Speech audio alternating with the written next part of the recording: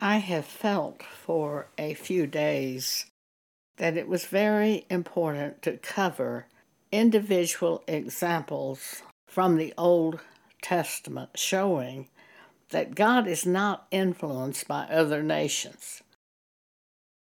He tells his people what to do, and they do it. Therefore, they have a strength that the other nations do not have. There's a joke that I remember from long ago. A cat wandered into a first grade classroom, and a little boy said, "What is the sex of the cat?" And the teacher was horrified, and she said, "Well, I don't know what the sex of the cat is." And he said, "I know how we can find out. We can't vote on it." That's the way so many people try to approach things. We can ask other people and take a vote. We can decide what the majority thinks. Well, in these end times, you better not do it that way, because it's going to take some unique movements for you to thrive in the midst of the problems that are coming on this earth. Through God, we can overcome, but Jesus warned us that if the days were not shortened, even the elect would perish. But for the sake of the elect, the days will be shortened. That's in Matthew 24. I find the Old Testament very revealing, strengthening in the way of God. There was a woman who once told me she didn't like reading the Old Testament because it was just war after war after war. She's missing the whole point. It was preparing us to see that we will overcome through the strength of God. It's so different from anything else. There's no counsel against God. When you have a word from God, that finishes it. When I fell at my house in Texas in 2018 and was being taken to the hospital, I put my house up for sale from the hospital, because when they took me through the door, there by the front door of that house, I heard from God, "You'll never see this house again." So I put the house up for sale. One of our church members said, "I don't see how you can do this."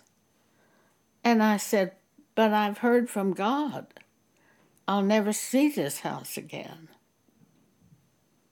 That makes all the difference. Hearing from God.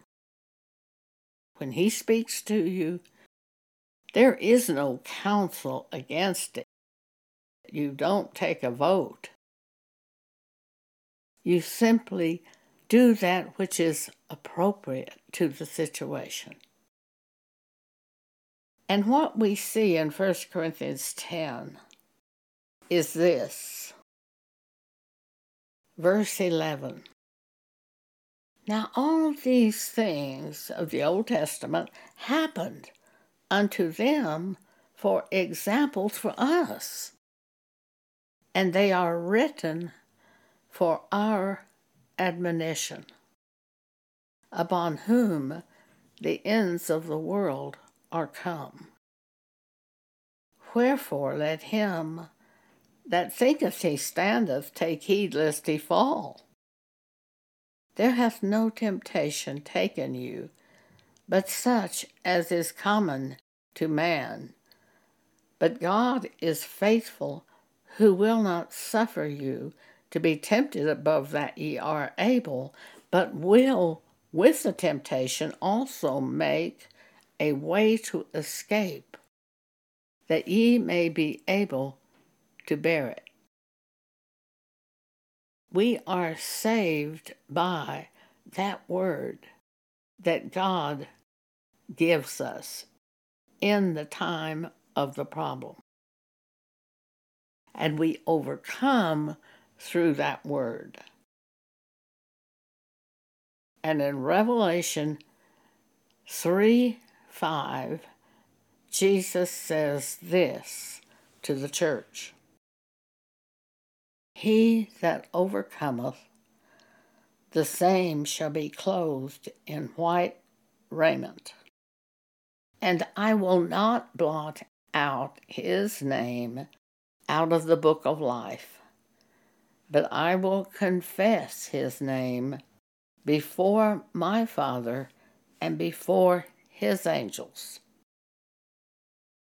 We overcome by the word God brings down to us and gives us in the time of the problem. We overcome by doing the instruction God shows us to do. And our faith in God is magnified each time we obey Him. Thank you for allowing me to share this with you today.